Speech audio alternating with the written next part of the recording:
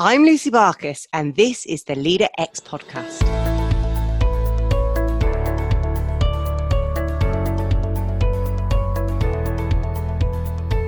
Hey there, it's Lucy, back for another reflections piece.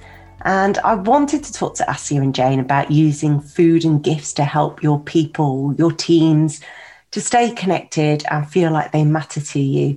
Because so many leaders were saying to me during the final lockdown, hopefully the final lockdown, about how disconnected everybody was, how everyone seemed to have lost their mojo and how they could bring people back together. Now, as you heard in the podcast, that small tokens and small gestures can make such a big difference.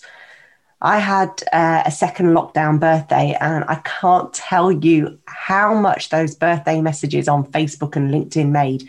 You know, those were from deep connections, but others that from people that I don't really know. They really mattered. And the cakes, the cards, the gifts, the flowers that I received all lifted my spirits, and especially the more unexpected ones, or the ones that showed that people really knew me. They knew what I wanted and what mattered to me.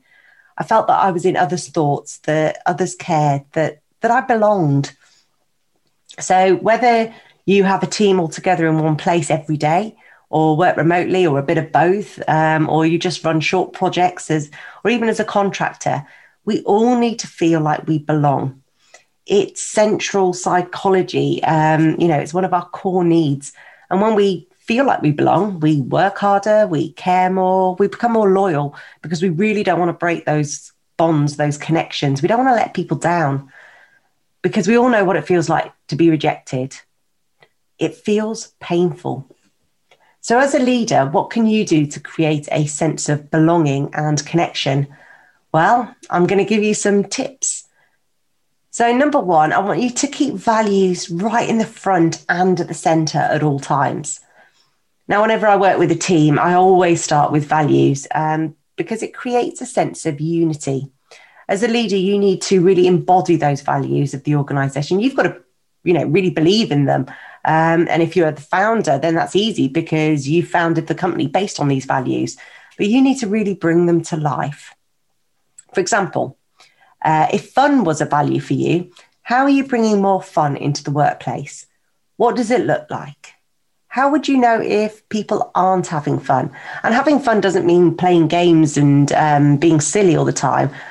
Getting results is fun. Having engaging conversations is fun. Meetings can be fun. If you have respect as your core value, how does this show up in your recruitment, your onboarding, in your communication during meetings? How do you respect one another during conflict or performance reviews? How do you behave if someone isn't being respectful? I mean, these are all really big questions. But when people understand the central values, they remember them, they practice them every day, it really helps to connect people. It's like they are the foundation that the team is built upon. It creates safety and a moral compass. And when everyone's acting in that value-driven way, it creates that sense of belonging, like I fit in here, I get it, I know how to fit in. So it gives something, for people to align to and to align with. So number two, I want you to start thinking about how you can create a sense of belonging for all. Now, this sense of belonging is vital. It's a very basic human need. And we all know how it does feel to be an outsider, like you don't fit in. It's horrible. It's uncomfortable. It demotivates. When you feel like you belong, though, you feel safe. You feel like you can show up as yourself. You can drop the masks and you can just, be true. So how do you create that sense of belonging in your organizations, whether that's in the workplace or remotely? Think about how you can create an environment where people feel included, they feel welcomed, they feel comfortable. I remember bringing in some rituals and traditions, like any family does, into my workplace. We celebrated people's birthdays. Somebody would send a card that we'd all write a note in, and we'd stop and we'd just, do the birthday celebration and brought them a cake. We celebrated special events like births and marriages, promotions, and any of those special situations. And we praised people We had monthly social connection events.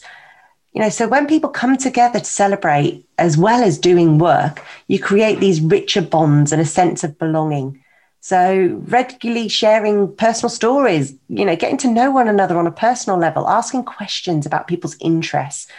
What are they doing this summer? What's the names of the kids? And you've got to remember it, bring it up in conversation, make people feel like they're valued, that you care. We don't want people to feel like a payroll number. We want people to feel loved and cared for. So that leads on to number 3, make memories. We build relationships through moments, through memories. Each one of those significant moments etches in our brains that we trust these people, we feel valued. So each time you have somebody's back in a meeting or you remember their birthday, that team building event where you went zip wiring or whatever it was, you're creating these new experiences that are forged in their memories. And it creates bonds.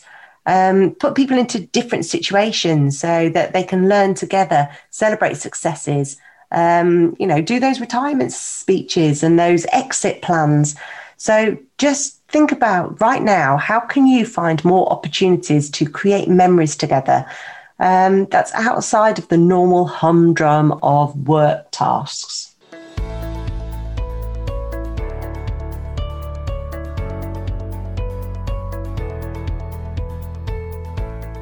I hope you're enjoying the podcast, so don't forget to subscribe and leave us a review. It all helps.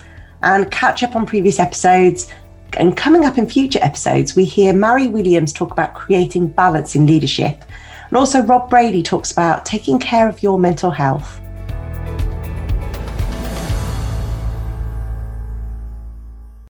Number 4 is really important, and I hope you're doing this already, but I want you to just share information. And that could be some personal information, it could be success stories. But I can't tell you how many leaders I meet that try and hide bad news from their people for fear, that it'll scare them, that it will create instability or drama, or people might decide to jump ship. But actually, I find the opposite happens. Sharing information, the good and the bad, strategic and tactical, actually helps people to feel connected. They feel a sense of control. There's like a rally cry where together we can fix this, together we're all in the trenches together and we can get out of this. And that includes giving feedback. It includes social sharing, open dialogue about changes, even just sharing ideas, solutions together. And that's at all levels, not just within teams, but try and create social groups or forums where people can come together and just be. So when people really help to create solutions and they understand the problems, they're part of the process, they're more likely to feel emotionally invested in making the solution work. So a rally cry isn't a bad thing. It's really quite empowering and inspiring. So when you do gather people together, number 5, I want you to think of them as gatherings rather than meetings. And I want you to think of teams more as communities. So what do you think of when I say the word community? For me, it brings inclusion and care and shared values. Yes, there are differences, but there's alignment, there's respect, and dare I say it, love. Communities come together to make the world, their environment, the place where they live or work, a better place. They're invested in it. They take ownership. And meetings literally are just gatherings of people, but they're gatherings with a purpose. A group of people coming together with an outcome in mind. So as the leader, you set that intention, you explain what the purpose is. It may be to share something, to decide something, do something, deliver, or just learn together. But think of it as a gathering. It feels less stuffy. It feels more human. It feels more community-based, more connected and welcoming. So think about how you can create a more gathering or community mindset when you bring your people together. The next one is give everyone a voice. Now, everyone in the community has a voice, whether it's in a global community where we get to pitch in, whether it's on social media or within our local area where we can vote. Everyone has a voice. So in your organization, do you really listen to what your people are saying? Do you actually ask them questions? Have they got the skills that can really help improve the service, the team, the community? So please set the expectation that everybody is welcome to contribute, that it's almost expected, that you want them to contribute and stay connected. Set the intention from the day one and start asking the questions. Now, remote teams might be included via online polls or webinars. You can use surveys, focus groups. You can gather feedback, insights. There are so many ways that it doesn't matter whether you're working remotely in a hybrid environment.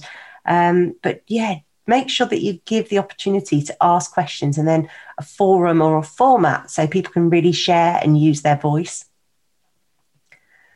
We also need authentic, passionate leaders to be able to create this sense of connection and belonging. So make sure the people that you put in leadership positions are skilled in creating connection and belonging. They get it, they buy into it, they understand it. Those that lead with ego or fear or exclusion will only harm your organization. So instead, hire people based on their ability to align, to build great teams and role model your values. And you know what? Yeah, for some people that they don't know how to do it. So continually develop and coach and invest in them. They have a huge impact on the lives of your people. So make sure you support them so that they can do the connecting for you to create that belonging. And back to gifting. We talked about cream teas and hampers, but I once worked with a team who really wanted to be more generous, to show their people that they mattered, to reward them in a really deeply personal way. Yet they weren't trusted to have the budget. They weren't trusted to make those decisions. If they wanted to reward, everybody got the same amount. Everybody got given a white envelope. The senior leadership didn't trust them to make good decisions and wanted to control all of the activities. Yes, it was a fear-based organization. And yes, it was filled with micromanaging, controlling directors. But the leaders who were responsible for inspiring their teams every day and creating the connection were really stifled. They did what they could by, giving their time or verbal praise or maybe having those great conversations. But what they really wanted was, just a small bit of empowerment, a small bit of budget to be able to do more and make it personal. So if the budget and the approval for gifts and praise is held within HR or at some person at the top of the tree, you're already putting barriers in the way of alignment and bonding. Give each leader a budget. Give them approval to create incentives, gifts, rewards, or team building activities that can really help their people to feel aligned. And then, of course, send them a cream tea, a hamper, or a nice little gift to show them that you care. Now, Leaderx really values relationships, so this stuff isn't going to be hard for you. But as Leaderx, you need to, really build those relationships, that engagement and belonging, role model it, and make it a daily practice. You need to be conscious about, putting relationships at the top of your priority list. Now, in the book Leaderx, there's a whole section on this in chapter 2, but hopefully I've given you some food for thought. Yes, the pun was intended. But until then, take care of each other.